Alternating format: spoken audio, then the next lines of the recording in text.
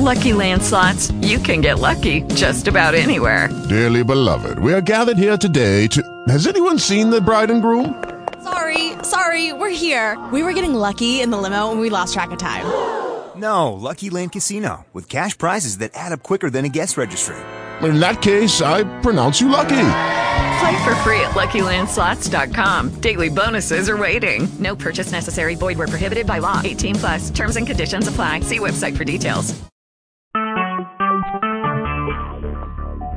Talk shoes. Recorded live.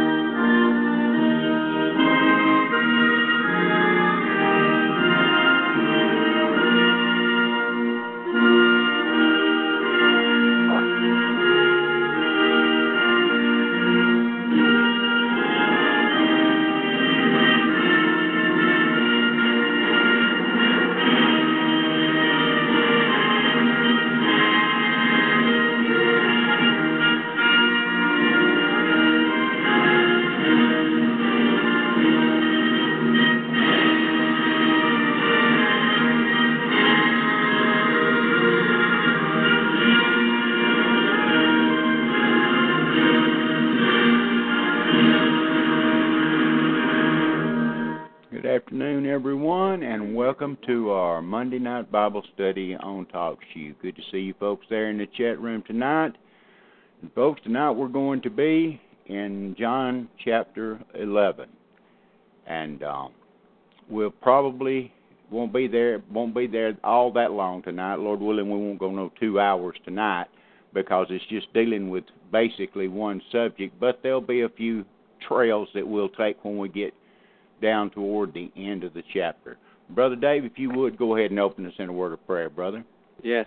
Father, tonight we give you thanks and we come to you and we ask, Father, again, for the presence of the Holy Spirit to magnify and glorify the Lord Jesus Christ and to teach us the word of the Lord and to cause us to seek after the Lord and to understand the things of the Lord Jesus Christ, our Savior. Father, and tonight I pray that the enemies of God are driven from our lands. I pray that everything they put their hand to falters and fails. I pray, Lord, that they lose all their welfare, all these foot soldiers, all these refugees, all these Jews that are here, that they lose their banks, that they lose their stocks, their bonds, their welfare, that everything their hands are put to turn to ruin. I pray that their men become impotent and unable to have sex, procreation. Their women's wombs are closed as long as they're within the borders of our habitation. Father, in the name of Jesus, I pray that they lose the ability to speak English, understand English, write English. I pray that they're filled with a great depression and a great remorse at being within the borders of our habitation. And I pray that a great longing and desire to return to their own lands where they're people with their culture, people that look like them, laugh like them, talk like they talk, and eat their food, and read the things that they read, and socialize the way they like to socialize. And when they return to the border of their habitation with the knowledge of the gospel of the Lord Jesus Christ, Father, in Jesus' name, I pray that all these things be lifted. And if it's your willingness to bless them and to save them, so be it there within their borders. And I pray all these things in the name of Jesus, so be it. Amen. Amen, amen, amen. Okay, John chapter 11. Brother Dave, you can go ahead and get started with verse 1. Yes. John chapter 11, verse 1. Now, a certain man was sick, named Lazarus, of Bethany, the town of Mary, and her sister Martha. Okay, you can go ahead and stop right there at the first verse, because the rest of this chapter is going to be dealing with those three characters right there. And the word Lazarus only appears twice. I mean, it appears 15 times in the New Testament, but it's two different people. Once Lazarus here, the brother of Mary and Martha, And then you have Lazarus mentioned in the story of Lazarus and the rich man in Luke chapter 16, which we'll deal with in a little while. I'll go into that a little bit. But notice how it says here in verse 1, in the town of Mary. This is Mary Magdalene. This is the one that was at Jesus' feet, anointing his feet, while Martha was so busy about her business. And the Lord said she had done the better thing. Always the Lord is commending Mary for sitting at his feet and understanding what's going on, and always gives her the gold star. And Mary is always running around doing this for the Lord, doing that, doing this, doing that, cumbered about with all sorts of business. And she never gets, the Lord never says anything about her. I wonder why. It's a lesson to be learned, the two different personalities. You could even break it down in a certain, and maybe be a stretch, but you could kind of take these two women here and classify one as the bride and one as national Israel. You could do that. That type would hold pretty much. It wouldn't be 100%, but it would hold quite a bit. Anyway, verse 2, brother. It was that Mary which anointed the Lord with ointment and wiped his feet with her hair, whose brother Lazarus was sick. Okay. Now, it's amazing how in the other Gospels, Mary is never mentioned. Her name's not mentioned in when she was doing this, okay? Worshiping Jesus at his feet. It's not mentioned in the other Gospels, but John mentions it here. And another thing about this miracle that's fixing to take place here, this is the seventh miracle that Brother John uses in his Gospels. He uses 7 particular miracles. This is the last one, because we're only a week away from the Passion. This is his 7th sign or miracle that he records. Now, there's a bunch that's done, but this is the 7 that he chose. So let me appeal to your spiritual mind. When you've got time, go back and start in chapter 1 and look at the miracles and see if you can apply those miracles to the state of man. I'm talking about state of natural man right to the end. And see if you can figure out the salvation part, the sin part, the joy part, the self-righteousness part. See, I've just told you about. You could now give you a hint. All right? But there's, out of these 7, all 7 of them, put them together, and you ought to be able to see, see the steps.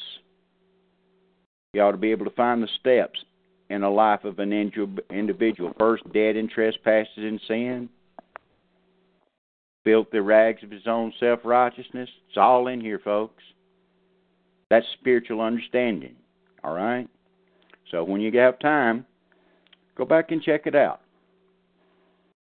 Go back and check it out. And John, after these 7 miracles or signs that he uses, he tells you in the last chapter that there's many more that he did, but he chose these 7 for a reason. Now, if he chose these 7 for a reason, nothing happens by chance, folks. He did it for a reason. So I just gave you a hint. Okay? I told you at the beginning of this book that this book it's so shallow that a child can play in the water, and it's so deep that a professional swimmer can drown in. All right? It runs the gamut from one spectrum to the other of its depth. That's why it's probably the most popular gospel that there is. I don't know of any Gospels of Matthew laying around anywhere, but you can find Gospels of John just about everywhere. Specific Gospels, so just think about what I just got through saying, okay? Brother David, if you will, just quickly turn to John 20, and let's look at the last few verses and see what Brother John said about what I just got through talking about, okay? Okay. I'm there in John 20. Last couple, 2 or 3 verses. Jesus saith unto him, Thomas, because thou hast seen me, thou hast believed. Blessed are they that have not seen, and yet have believed. And many other signs truly did Jesus in the presence of his disciples, which are not written in this book. But these are written, that ye might believe that Jesus is the Christ, the Son of God, and that believing ye might have life through his name. There you go. There's many more, but he just gave you 7. He just gave you 7. So, back to John 1, brother. Yes. 11, excuse me. Verse 3. Yes. Therefore his sisters sent unto him, saying, Lord, behold, he whom thou lovest is sick. When Jesus heard that, he said, This sickness is not unto death, but for the glory of God, that the Son of God might be glorified thereby. Wow. Well, come on, Lord. This guy does die. What kind of death is he talking about? See, he knows what he's going to do already. This sickness is not unto death. Well, he dies.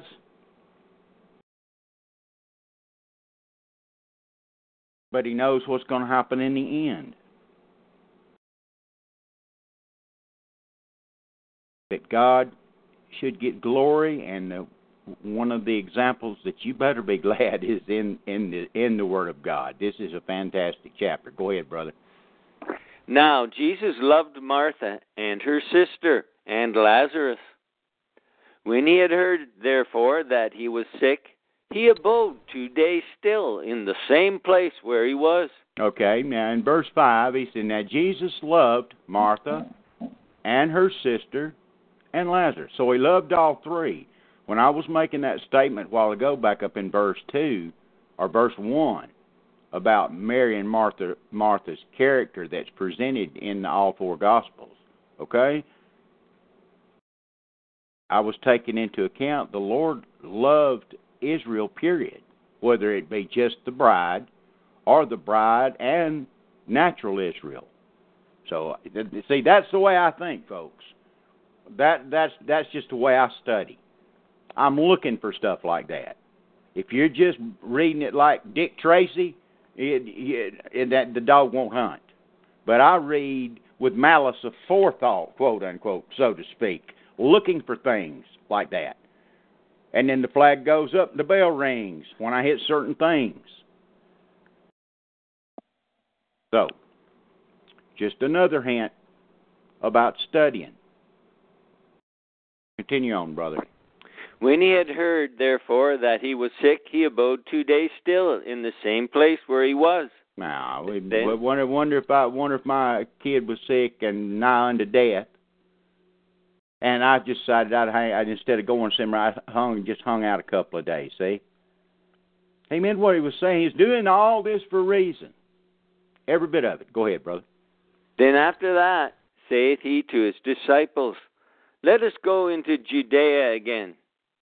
His disciples say unto him, Master, the Jews of late sought to stone thee, and goest thou thither again? Jesus answered, Are there not 12 hours in the day? If any man walk in the day, he stumbleth not, because he seeth the light of this world.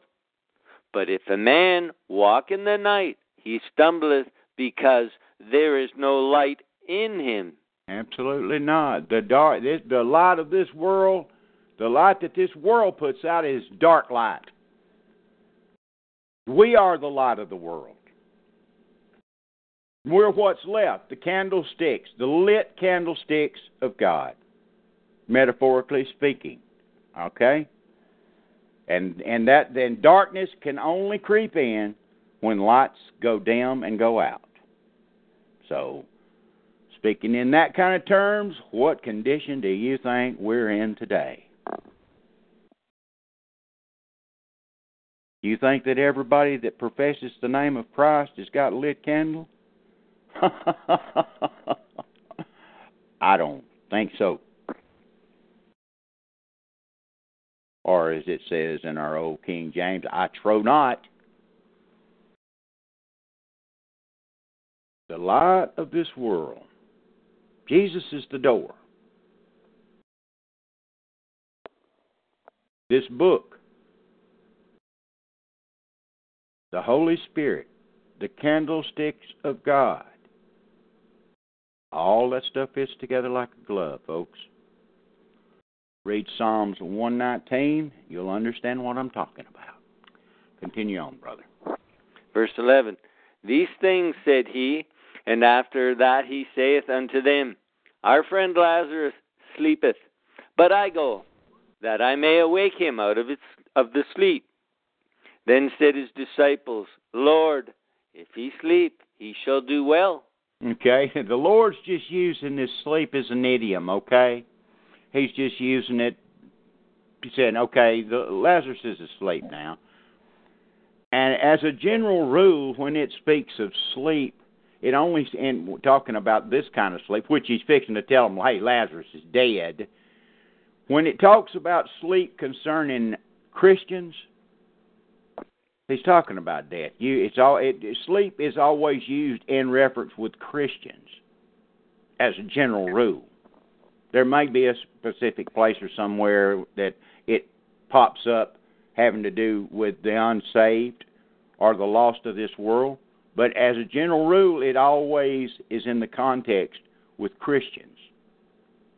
All right? Verse 12, brother. Then said his disciples, Lord, if he sleep, he shall do well.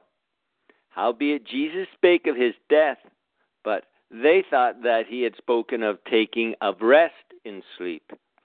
Then said Jesus unto them plainly, Lazarus is dead, and I am glad for your sakes that I was not there, to the intent ye may believe.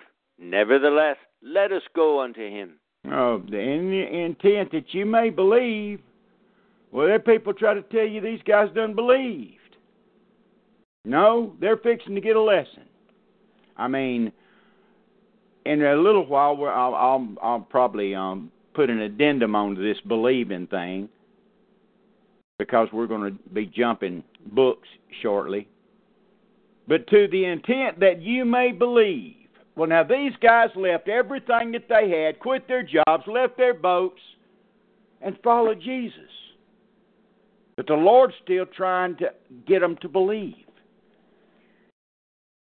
Just like where we're going to go, the Lord says that He's doing something. Well, I'll just tell you, we're going to go back to Matthew 13 and understand what parables are actually all about.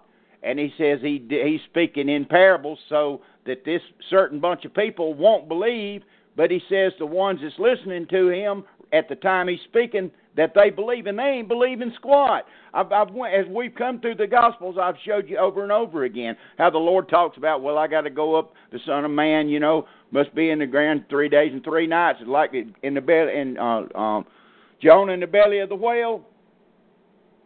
And these them suckers don't believe. They don't understand squat yet. Now, why is it that true? Why is it that they don't understand the things the Lord are saying yet? Why? Ask yourself why. I just got through reiterating it last night and the night before. There is no Holy Spirit come down yet. There's no teacher inside of them yet. They're still in the natural. Judas is right there with them. The Testament is not in effect yet. The Holy Ghost has not come down yet. See? And you would not know that. There would be speculation on your part if you didn't let the Bible give you the answer. The Bible gives you the answer in Hebrews chapter 9. That's how important that is. That wasn't just a bunch of ravings from Brother Don. That's the truth. And you need to keep that in mind when you're studying the Gospels, when things come up. Go ahead, Brother David. Verse 16, Then said Thomas, which is called Didymus, unto his fellow disciples, Let us also go, that we may die with him. Yeah, me big bad Thomas, sticking his big size 10 in his mouth. He's the last one to believe on the Lord after the death, burial, and resurrection. And the Lord has to make him stick his hands in his side, show himself, so Thomas will believe. He's a doubting Thomas. Now he's talking big right now. Let's go down and die with him. And later on, he just cuts the mud and leaves the Lord, and he's the last one back. Verse 17, brother. Then when Jesus came, he found that he had lain in the grave 4 days already. Okay. That's very important, because when the Lord when he raised Jairus, what was that guy's name? Jairus' son and the widow of Nain's son, they had just died. I mean, this is spectacular here, because the fourth day, the body is in deep corruption. You're going to find that out shortly. This is a big deal, what's fixing to take. This demonstration that he's fixing to do now is a big deal. It carries all kind of implications throughout the rest of the Bible. This, if you don't get it, you get this, and you understand this. You believe what's fixing to come up here and what the Lord's trying to show. You'll be leaps and bounds ahead of a lot of people that claim, I believe, only believe. But then on the other hand, we take this stuff by faith. And the ones that get these things by faith are more blessed than the ones that got it when he was present with them, because there was no faith involved then. That's what the Lord says about us. And you see the results and the lack of faith in the day we live in. And like I was making reference to a while ago, about the candles being lit, and everybody, all these so-called professing Christians in these mega churches, and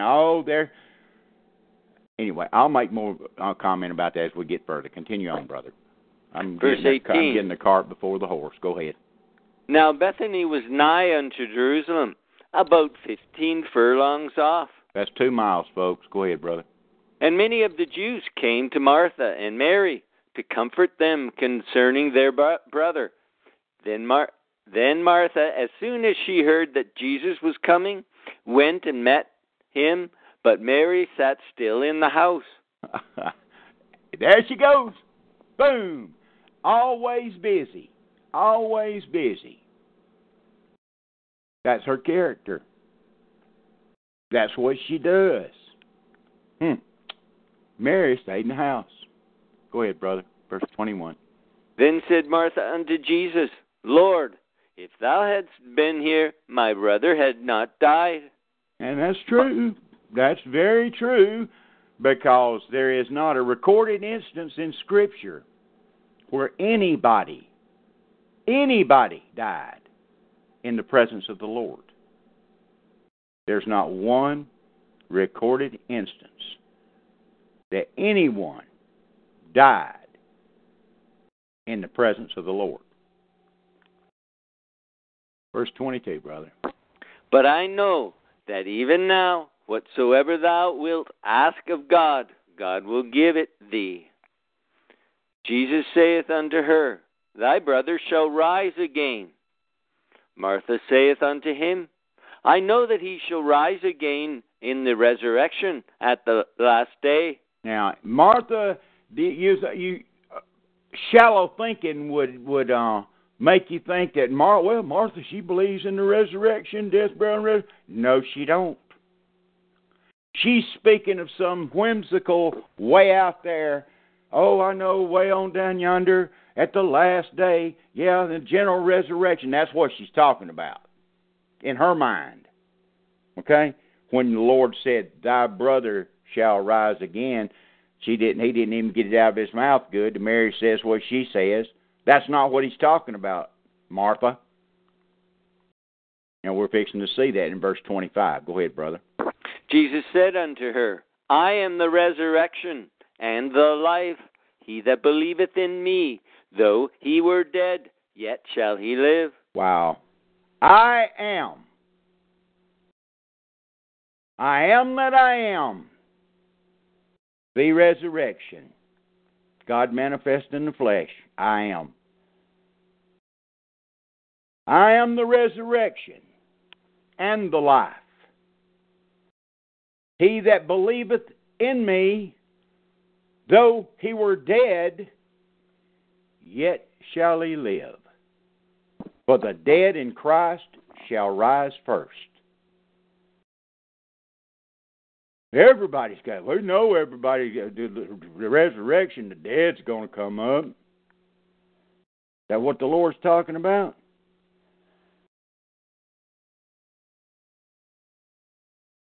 Well, let's see what verse 26 says. And whosoever liveth and believeth in me shall never die. Believest thou this? Behold, I show you a mystery. We shall not all sleep. Paul gets it correct. Behold, I show you a mystery. We shall not all sleep, but we shall be changed in the moment, in the twinkling of an eye, at the last trump. For the dead in Christ, verse 25, shall rise first. Then we which are alive and remain, to him that liveth and believe, they shall never die. Paul's got it perfect. Explains what the Lord's talking about here perfectly. In his epistles, explains it to a T. You can go read about it in 1 Corinthians chapter 15, 1 Thessalonians chapter 4, and 2 Thessalonians chapter 2.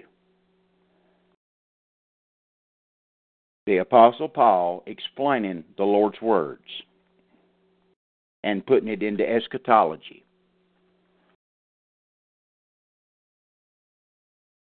And whosoever liveth and believeth in me shall never die. What an awesome thing to think. Should we go without dying? What an honor. What that would be a genetic rewrite in a moment, in the twinkling of an eye. 2 Thessalonians tells you all about it. 1 Thessalonians chapter 4 tells you all about it. It's a mystery. But Paul says, we that are alive and remain, and the indications of that alive and remain is there's going to be few men left. Few men. Because before any of that takes place, contrary to all this false doctrine out there that I used to be a part of years and years ago, ain't nobody going nowhere till everything happens that's prophesied before that time takes place. No pre-tribulation catching away. No, not according to the book. Now, I could come in here and I could keep you away from certain scripture, and I could go to the verses that implies that. But see, I'd be keeping you away from the whole counsel of God. See, that's what was done to me. With good, and with good intent. Folks, these people that teach these. It's not that they're not all of them. Okay, I'm gonna say not all of them, but some are hirelings, like we mentioned last night. But some people believe this stuff with all their heart. At the time I believed it with all my heart. And I would still be believing it if I hadn't been in between churches and had a long period of time to be studying for myself and let the Spirit deal with me on His own through studying the Word of God and the Holy Spirit ringing my bells. Doug, they didn't show you this verse. I never will forget the day it happened. I was sitting, I heard somebody online talking about a Strong's Concordance online. Didn't have a clue there was one. Don't know nothing about it. I still don't know anything about a computer, okay? But I found it and I typed in some words dealing with this, and I saw all those other verses that I hadn't been shown before and that I hadn't been teaching before. And I've been through this book mucho times, folks, from cover to cover. And that was the start, okay? That's when I quit. That's when I pushed away all the stuff and started all over again and come through again to make sure to prove all things and hold fast to that which is good. And search the Scriptures to see if those things be so. Acts 17:11. That's when it started. But I'd still be teaching the same stuff. Now, all their doctrine, their basic doctrine is sound. It's solid as a rock. Because it's when I say solid as a rock, folks, I'm not talking about I'm not talking about the big liberal First Presbyterian Church that all they do is get up there and smile and have happy days, or the First Methodist or the Episcopalian, or no, I ain't talking about none of that. I'm talking about grassroots evangelical Bible-believing Christianity has the basic foundations of the doctrine from the church fathers all the way through. They have it right. That's the reason you always, like Brother Chad was asking me about before the program started, where he could find that stuff about church history. That's what you find when you study church history, folks. You find out that those basic doctrines, the death, burial, and resurrection being the gospel, the second coming of Christ, the judgment seat of Christ, and the white throne judgment, those basic doctrines having to be the sin being remitted to everybody's a sinner, all that basic stuff is solid as a rock. They are your brethren, contrary to what some of our persuasion says, that badmouth them all the time. Because they've got one doctrine wrong, you'd think that they had horns growing out of their head and they was wading through the pits of hell. And that's not true. I've made this comment many times before, and I don't make any apologies for it. I'd walk through 98% of CI. I'd walk through 98.5% of CI and the Anglo-Israel Truth to find a good, quote-unquote, a good Christian doing what he's supposed to do. And you know where I'd find them? I'd find them in a little old church, a little evangelical, Bible-believing Baptist church somewhere in the South, more than likely. And I'd leave that other 98.5% behind, because all they're doing fighting and causing confusion and teaching false doctrine. They'll take, instead of being wrong on one doctrine and right on the rest, they're wrong about all the rest and right on the one. I'll say that again where you can get it. The good Bible-believing churches that are Judeo-Christian are wrong on one doctrine and right on the rest. The ones that have the Anglo-Israel Truth right, the 98.5% of them, they're right on one doctrine and wrong on all the rest. Isn't that a trip? It's amazing what pride will do for you, isn't it? Since that's the first thing that the Lord hates, in Proverbs chapter 6, a proud look These 6 things doth the Lord hate, yea, 7 are an abomination: a proud look, a lying tongue, hands that shed innocent blood, so on and so on.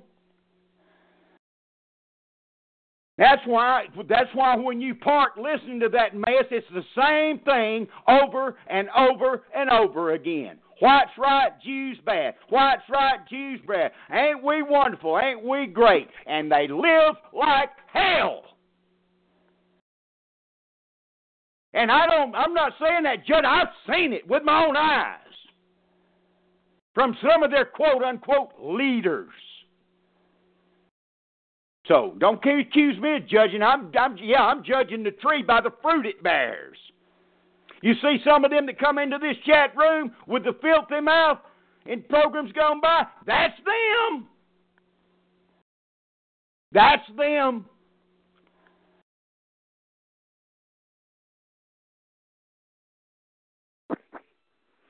I've got 2 verses I'd like to read from Lamentations chapter 4, starting at verse 6. Go ahead, brother. For the punishment of the iniquity of the daughter of my people is greater than the punishment of the sin of Sodom, that was overthrown as in a moment, and no hand stayed on her. Her Nazarites were purer than snow. They were whiter than milk. They were more ruddy in body than rubies. Their polishing was of sapphire. And yet their punishment and iniquity was greater than that of Sodom. There you go, brother. So white isn't necessarily right. It's not that we're supposed to race, mix, or anything, but... That's right, brother. That's what the Bible teaches. That's what the Bible says, what Brother David just told you. That's the truth.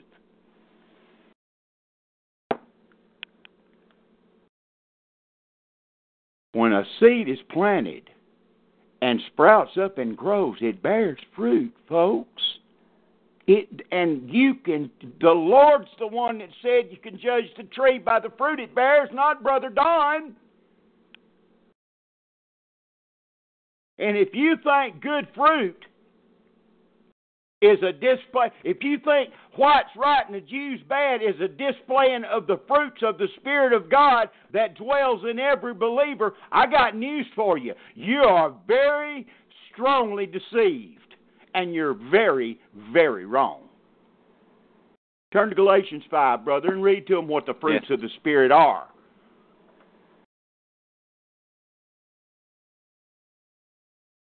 Galatians chapter 5.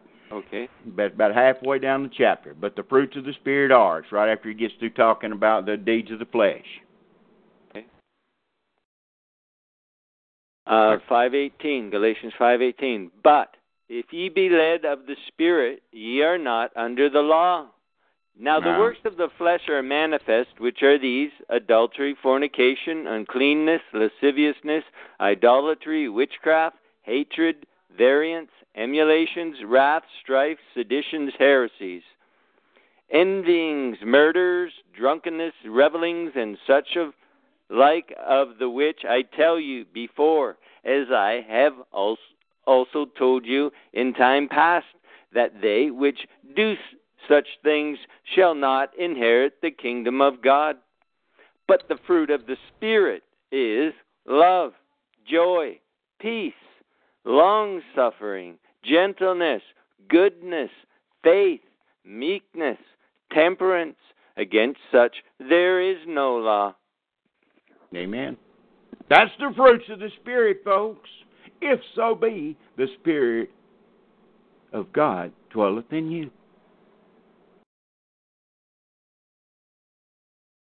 Back here in verse 26. And whosoever liveth and believeth in me shall never die. Then he asked the question, believest thou this? She saith unto him, Yea, Lord, I believe that thou art the Christ, the Son of God, which should come into the world. And when she had so said, she went her way, and called Mary, her sister, secretly, saying... Okay, wait just a minute, brother. Wait just a minute. She said, yeah, I believe thou art Christ, the Son of God, which should come into the world. that all a person has to believe? No, it's not. Believest thou this? I will stand on verse 26 for a reason. Believest thou this? When we're in good health, and we got a dime in your pocket to spend, and the kids are okay, and they're not in a hospital bed or in a nursing home dying. We can make these big, bold, brassy statements. I believe that, yes, glory to God, hallelujah. But how about when the doctor says it's terminal? Or somebody knocks at the door and hands you divorce papers. Or another knock at the door and said, your child just got killed in a car wreck. We still glory to God and hallelujah and then? It's in the times of trouble and in the times of pain and in the times of disgruntledness, when things are just off kilter, out of the way, that's when your faith is tested, and only then.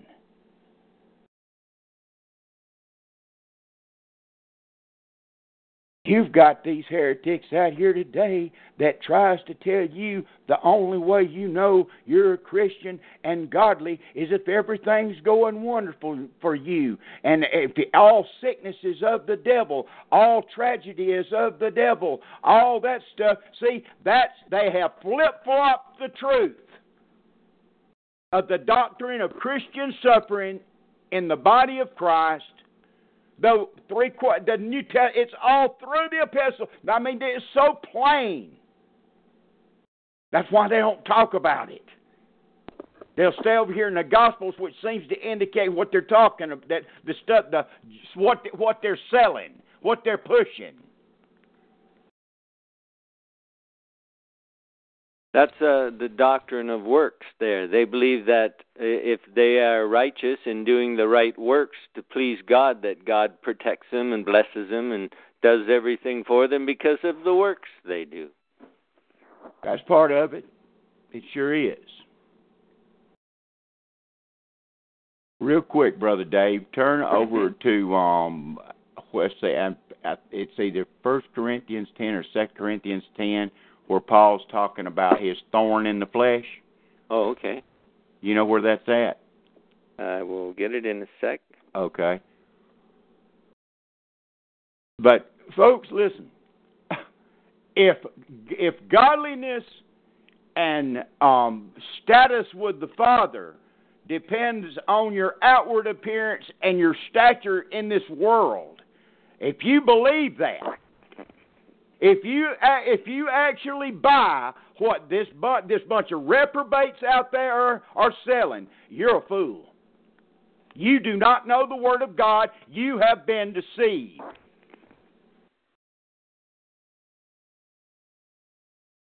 Do you reckon those people that died in the Smithfield fires, though you reckon those over 30 million martyrs that were killed in the Dark Ages, you think they had sin in their life because that's the reason they were killed?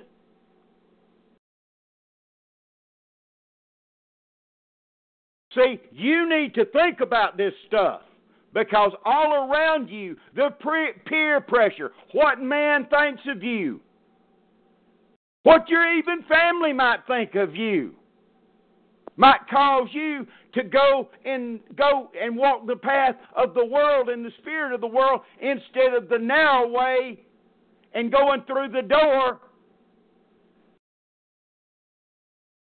It doesn't make a tinker's damn what your family thinks or what the world thinks. What you're supposed to set your affections on is plainly dictated to you in this book.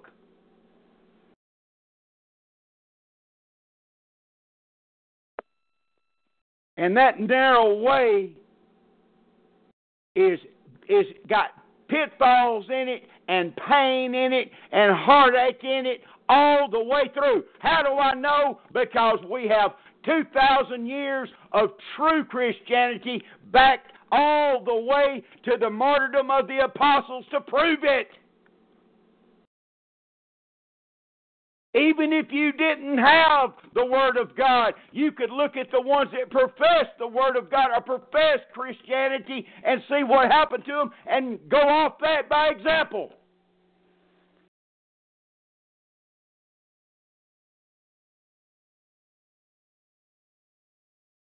Prosperity breeds monsters, folks. Adversity breeds character. That's not only true in the world and in the natural, but it's the same in the spiritual. The greatest Christian that ever lived and wrote almost all the New Testament, that had the personal teachings of the Lord Jesus Christ, that gave you the 7 mysteries, that told you to be ye a follower of Him 5 different times, the only other person outside of Christ that you're told to follow in the Scriptures. Every time he turned around, it was stripes on his back, shipwrecks, all kind of stuff going on in his life. Do you think he was getting the judgment of God because he was a sinner? See? That's what the worldly church will tell you. You're judged according to your financial status, how you dress, what you look like, how you talk. That gets your judgment by the world. That's not the way the Lord looks at it according to His Word. We have gotten so far away from the truths of the New Testament that it makes me sick.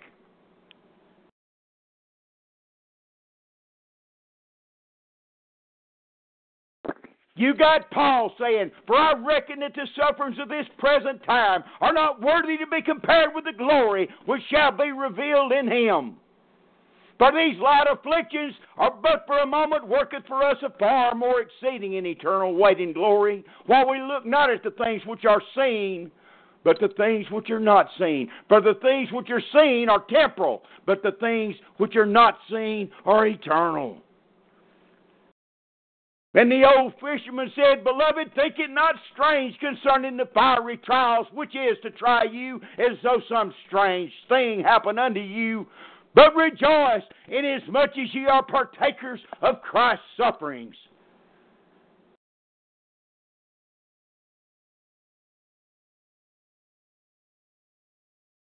And on and on and on. But through much tribulation we must enter the kingdom of God. And the 7th church in the book of Revelation, it makes God sick. And if it makes Him sick, it makes me sick. I'm sick of my own self.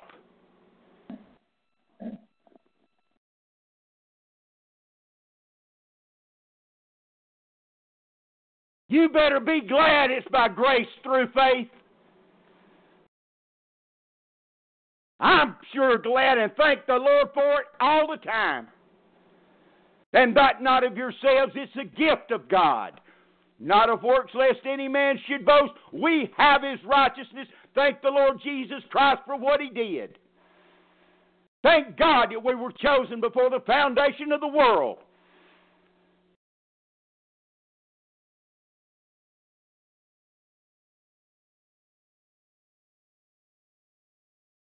Character's what you ought to want to see out of your kids. That ought to be the number one thing. Biblical Christian character. Not wealth and finances and the good speak from all the world around them. You should hold their feet to the fire if you got kids.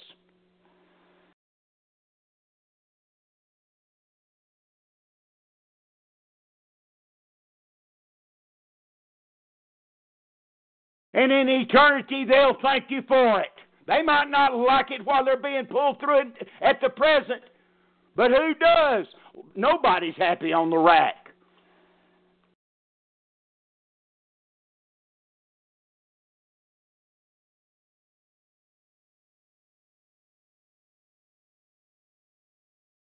read what the Apostle Paul said, brother. Okay. I knew a man in Christ above 14 years ago, whether in the body, I cannot tell, or whether out of the body, I cannot tell. God knoweth. Such an one caught up to the third heaven. And I knew such a man, whether in the body or out of the body, I cannot tell. God knoweth. How that he was caught up into paradise and heard unspeakable words, which it is not lawful for a man to utter. Of such an one will I glory, yet of myself I will not glory, but in mine infirmities. For though I would desire to glory, I shall not be a fool, for I will say the truth. But now I forbear, lest any man should think of me above that which he seeth me to be, or that he heareth of me, and lest I should be exalted above measure through the abundance of the revelations. There was given to me a thorn in the flesh. Oh, that thorn is from Satan, but it's given by God, folks. I don't want you to miss this point. Go ahead, brother. There was given to me a thorn in the flesh, the messenger of Satan, to buffet me, lest I should be exalted above measure. For this thing I besought the Lord thrice, that it might depart from me. And he said unto me, My grace is sufficient for thee, for my strength is made perfect in weakness. Read that again. And he said unto me, My grace is sufficient for thee, for my strength is made perfect in weakness. Absolutely. Strength is made perfect in weakness. It's contrary to the way the world looks at things, folks. Bless God, can't you get it? You may not like, hey, I don't even like it, and I preach it, but I know it's true.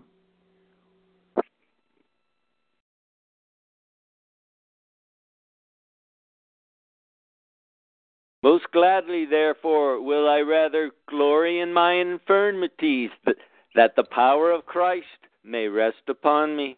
Bingo. Turn to Revelation 3 real quick, brother. Okay. Folks, listen. There's not a single Bible scholar, there is not a single quote-unquote Bible teacher of any persuasion that will deny where we're going now. It's the seventh church, the last one in line of church history. It's the last church in history that John writes about. In history past, it was the Laodiceans. In history future, it'll be the last part of the body of Christ, or professing church that's left. Nobody will disagree with that.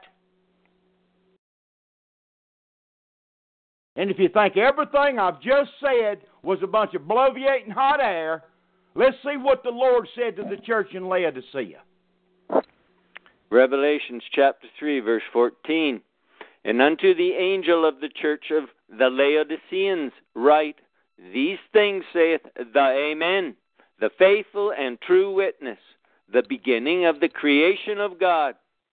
I know thy works, that thou art neither cold nor hot.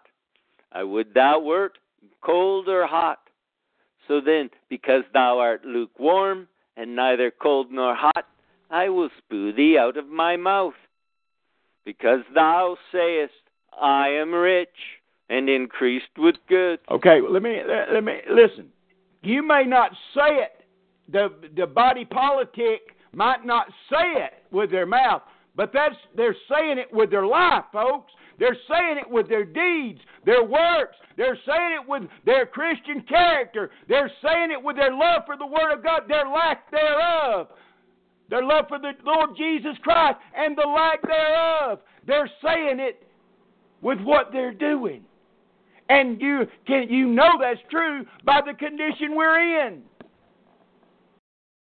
Who ever heard of a panty-laced woman behind a pulpit? Whoever. All truth's relative. Well, Mary, she preached to God. A woman can preach all she wants to, but not behind a pulpit, not over a congregation in the seat of authority, not according to the Word of God, not according to my book. Whoever heard of a church allowing a faggot, a stinking queer, a transvestite? You got queers in the pulpit, transvestites in the pulpit. Oh, but we're progressing. We're marching on to Zion. Beautiful, beautiful Zion. Yeah, You're dipping your feet in the stinking flames of hell is what you're doing.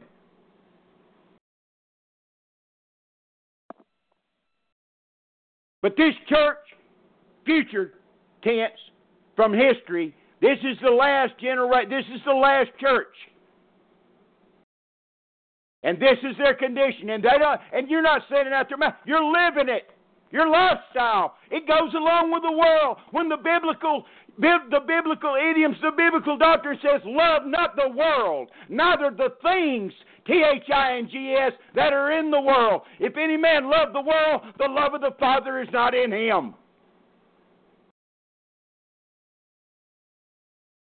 Be ye not conformed to this world, but be ye transformed by the renewing of your mind, that you may prove what is that good and acceptable and perfect will of God.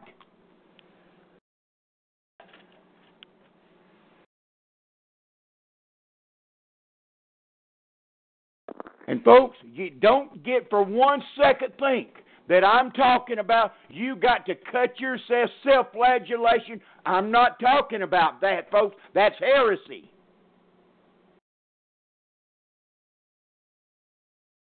Some people get me the wrong way. I'm telling you what the Bible says you should expect in your life. If so be the Spirit of God dwelleth in you, and if you go against it when it comes and don't accept it like it is, you're going against the direct will of God and the written Word of God. That's what I'm saying. You don't go looking for the trouble, it will find you according to the book.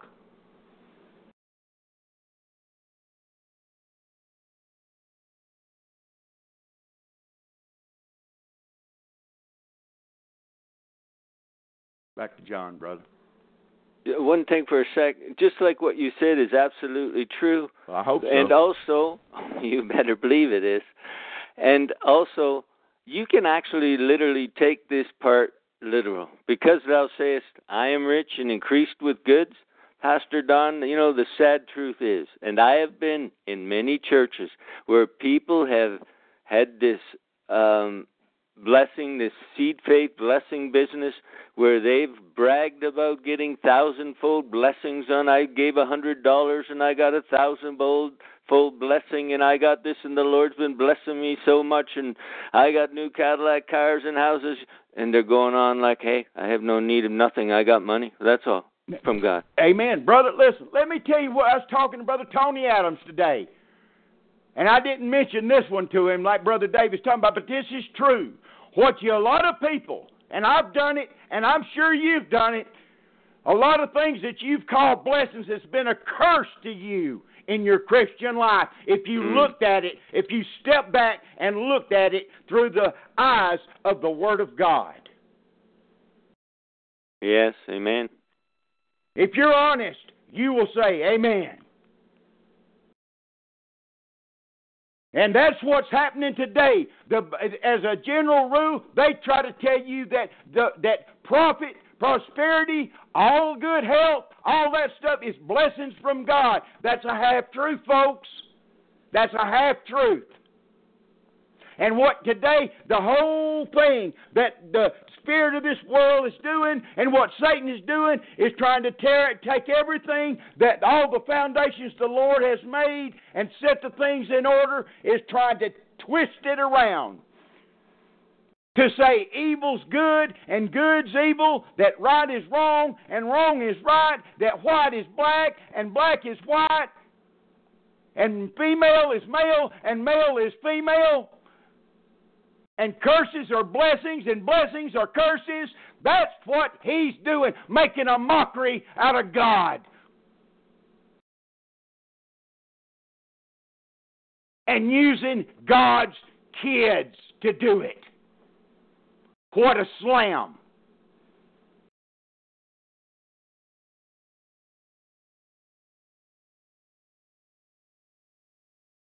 Continue on in Revelation, brother. Read what the Lord says. Oh, okay. I'll go back there.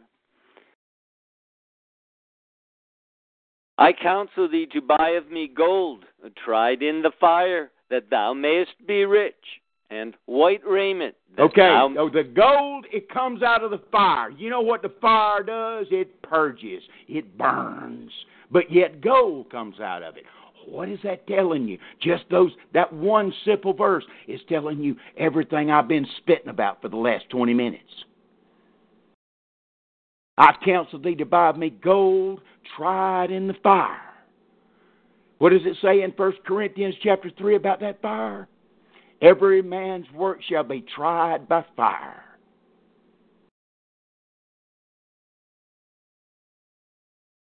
By fire. And therefore, knowing the terror of the Lord, we persuade men, Paul says, concerning this judgment. In 2 Corinthians 5.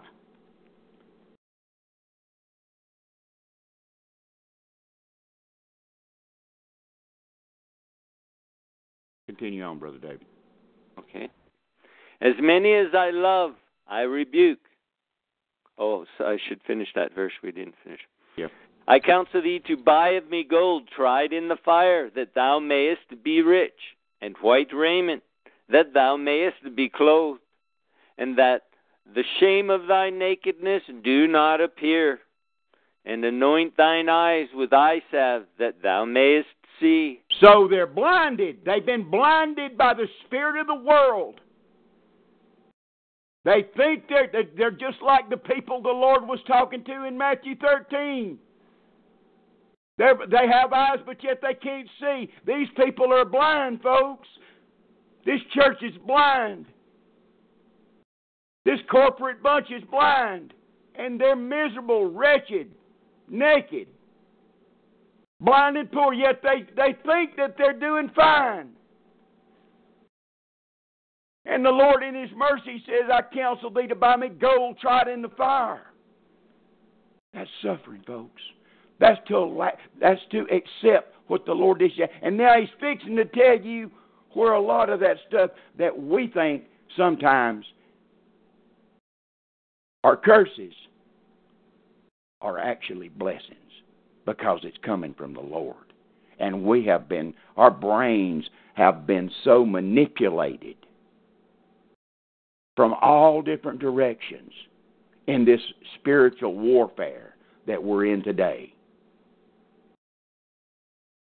This electronics warfare that's going on, all these radio waves going through our mind. Our fleshy mind, not our spiritual mind, our fleshy mind. The only way to keep that mind in there sound is to stay in the book. That's the food. That's what nourishes the spiritual mind. That's what nourishes that spiritual man, that inward man. That's why you have to die to self. That's why you have to live the crucified life. That's reason for everything that's been taught.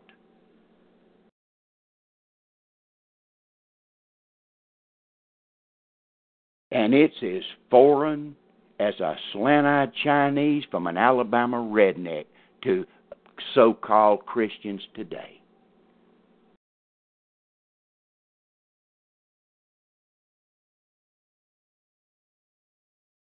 Continue reading, Brother David. As many as I love, I rebuke. So the Lord is going to rebuke and chasten. And if He don't, well, you ain't His anyway. Oh, you judging again. No, I'm not either. I'm just telling you what the book says. Continue reading, Brother Dave. Behold, I stand at the door and knock. If any man hear my voice and open the door, I will come in to him and will sup with him and he with me. And that's okay. Real quick, turn to Hebrews 12. Start reading at verse 6. In case some of the downloaders think that I'm making this stuff up, because they won't read the Bible anyway. And if they do, they got some Mickey Mouse comic book, Superman, the Avenger comic book. They ain't got a Bible. Right. Hebrews 12:6. Start there. Okay. For whom the Lord loveth, he chasteneth, and scourgeth every son whom he receiveth. Every EBRY in every Greek manuscript that's ever existed. Every son. You hear me? Every one of them. He not only chastens, but scourges. 2 different types of punishment. 2 different methods of correction. Do you get it? Go ahead, read, brother. If ye endure chastening, God dealeth with you as with sons. For what son is he whom the Father chasteneth not? But if ye be without chastisement, whereof all are partakers. Not just the good and the bad, not just the unruly sons and against the good sons. No, every single one. All are partakers, all without exception. Continue, brother. Then are ye bastards and not sons. Bingo. Bingo.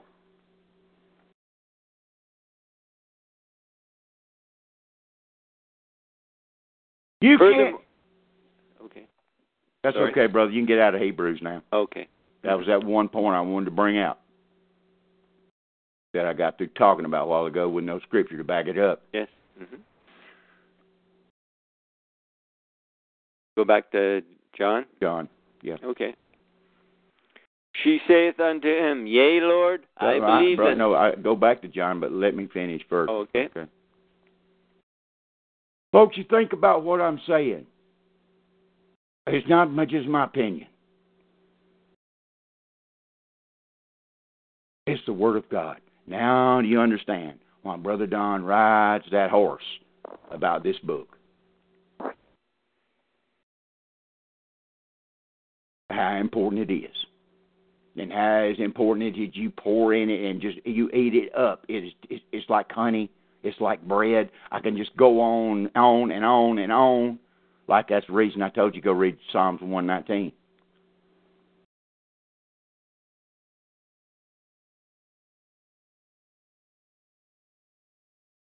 Verse 27, brother. Go ahead. She saith unto him, Yea, Lord, I believe that thou art the Christ, the Son of God, which should come into the world. And when she had so said, she went her way and called Mary her sister secretly, saying, The Master is come, and calleth for thee. As soon as she heard that, she arose quickly and came unto him. I tell you what, brother, I did not realize we were going to go in the direction we went tonight, and it's already been over an hour, hasn't it, Brother Kevin? What time is it, brother? Yeah, it's 10 after. Okay. Let's go ahead and stop here at verse 29 tonight, Brother Dave. Okay. This is a work week, and I'm going to try to hold down on Monday nights and not go no 2 or 3 hours on Monday nights because people have to work, okay? Mm-hmm. Any questions in the chat room? No, sir. Okay.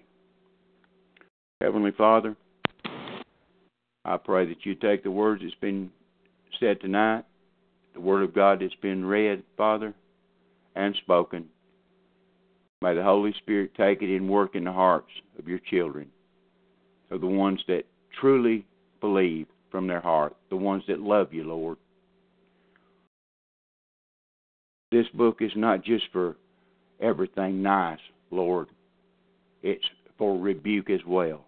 Yes. And Father, anybody that says otherwise is a liar and speaks not according to your book. Father, I pray that you would hear the prayers of the ones that's in pain tonight, that's in trouble, that has some of these problems we're talking about. Help them to understand like the Apostle Paul came to understand, that your grace is sufficient, and it's your strength is made perfect in our weakness.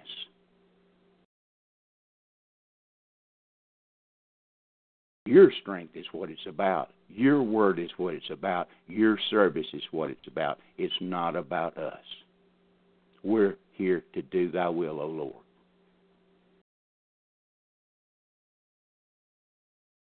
But answer their prayers, Father.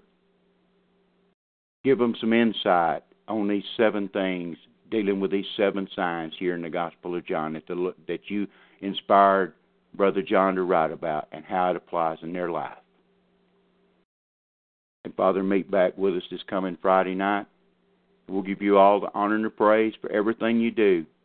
For it's in Jesus' name we pray, and for his sake alone. Amen and amen. Amen. Contact information for Don Spears Ministry. Telephone number is 334-397-2333. The email address is joydon1953@yahoo.com. Mailing address 3155 Louisville Street, apartment D1. That's D as in Don, D1, Clio, Alabama. Zip code 36017, 36017. Thank you for listening, everyone. Okay, listen, folks. I've been pretty hard tonight, and I didn't even hit a thimbleful of the scripture that goes along with what I was talking about. I just quoted from memory 4 or 5 different verses, okay?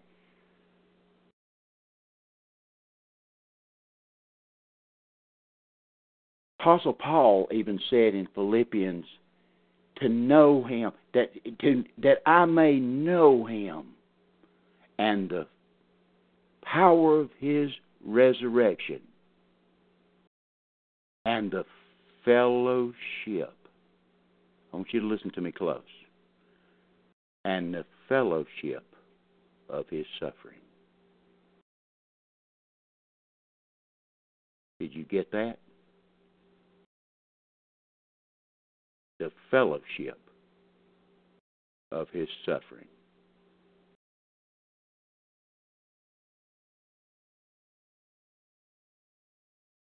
Love you guys. Lord willing, health permitting, we'll see you guys Friday night. Good job, Brother David, Brother Kevin. Talk to you guys later. Good night, all, and God bless each and every one of you. Amen.